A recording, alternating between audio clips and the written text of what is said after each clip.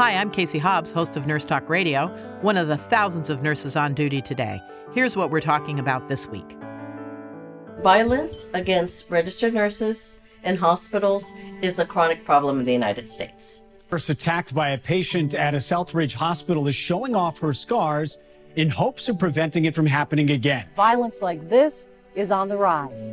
Though hard to watch, the video highlights an issue hospital workers deal with on a daily basis. A recent survey found the numbers have jumped 37% in the last 3 years. I've been a nurse for 33 years. I would say about the last 25 years, I've worked in the emergency department. Well, sometimes there's not enough security. Sometimes we're short-staffed.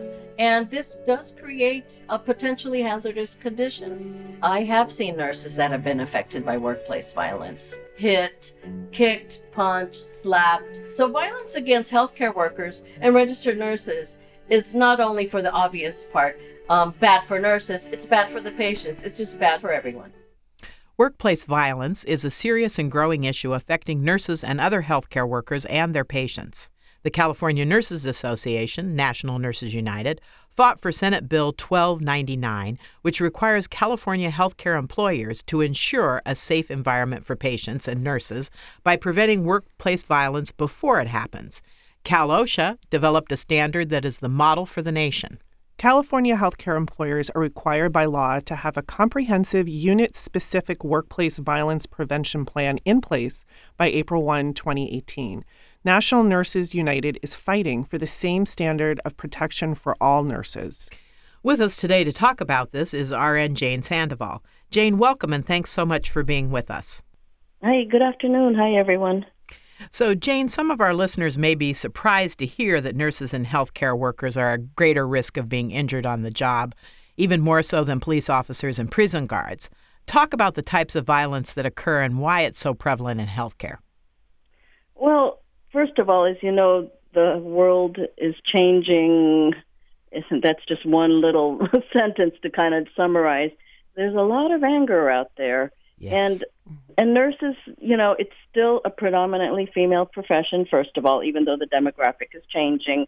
People come to the hospital unhappy outcomes, unhappy when they get there, so with themselves and their visitors. So we happen to be the targets that are available and be subject to the violent occurrences that happen in the hospital.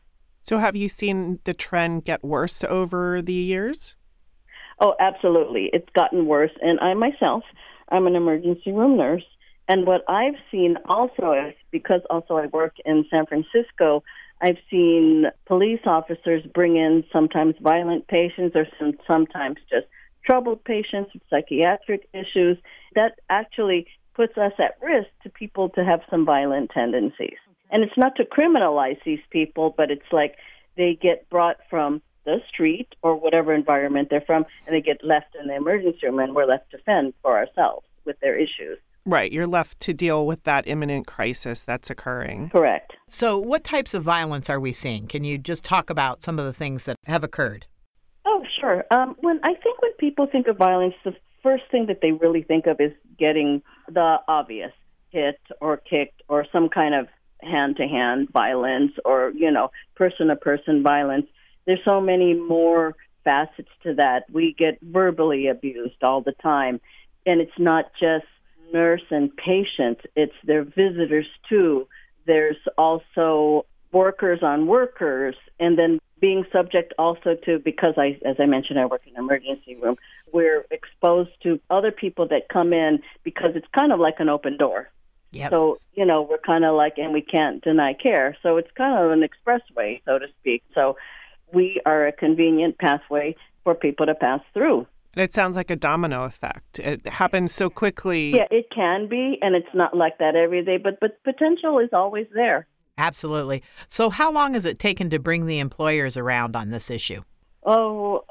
Multiple years. I myself, I've been an emergency room nurse for 25 years, and we've always taken little classes and in services and how to recognize escalating behavior. And that's all very nice, but it's not enough. There needs to be more training, and it needs not just be nurses, too. There's security, and there's other personnel. It's not just nurses. We have registration. We have all kinds of employees that are exposed to these hazards. So can you speak a little bit about the California standards that have just been made mandatory?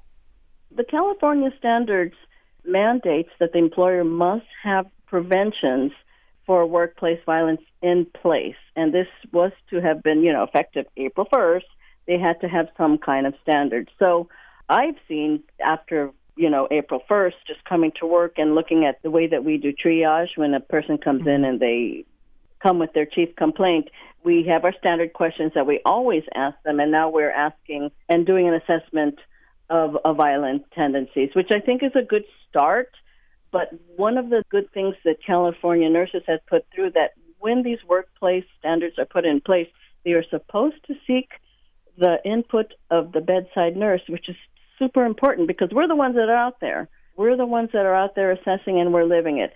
When they implemented this new questioning in the triage plan, I don't remember, I was not asked to, so I don't know who they asked. They must have asked a nurse or probably a manager, but it does make me raise an eyebrow. But the standard is they have to comply and have nurses' input in the prevention plan.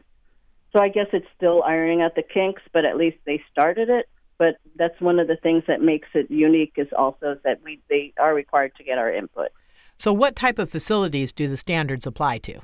Hospitals, it applies to general acute care facilities, psychiatric hospitals, all hospital-based outpatient clinics, and off-site operations within the license of the health facility. In other words, if they have a clinic across the street, that would apply. Skilled nursing facilities, hospice facilities, home health care and home-based hospice, emergency medical services and medical transport, drug treatment programs in the incarcerated and correctional detention settings. So, Jane, are there plans to make these standards mandatory in every state? I think that there's a push for a national standard. So, ensuring sufficient numbers of trained staff that are available and able to respond. In your institution, are they working on that? I think that they're working on it. The beauty of California nurses, we're very proactive as opposed to reactive. What I've seen, because I've been a nurse for a while, I think corporations are more like reactionary. They are kind of a wait and see. So we will see how things develop.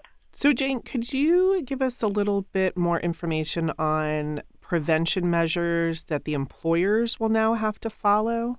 They're supposed to have a plan in place. And what I've seen just from a nursing point of view is that I've just seen a change in the way that we do our assessment, and we are required to follow through with those questions. And what I've seen, because as I mentioned, we go through a triage and we're required to ask these questions or do an assessment. But if you go about your shift and you re-enter the electronic medical record, it will get flagged and ask you to acknowledge that you've read it. So that's a start. That's a good start. And I know for myself, I've been in the business for over 40 years, and I've been attacked and, punched and slapped and had those things happen. What have you experienced, Jane? I've not been that severe, but the verbal abuse is certainly there. I've been grabbed at. I've had people make a swing for me, but luckily I've been able to either diffuse it or back off. And I guess the fact of the matter is it's not to criminalize anyone that's doing these things, because I know people have their issues, but it's just to make sure that the employer is accountable for making sure that preventions are in place. Not just nurse on nurse. We're very good about taking care of each other, but, security, management. You're right. That's why we have these workforce regulation. I said, are they having adequate staff? That's number one. Are you leaving someone by themselves? I mean, even with security, are there enough people there? We get a lot of psychiatric patients, and even if they're not psychiatric patients, because I don't like to label that, we have people that are just angry, and then we're targets too. So it's just that people know that the violence is out there.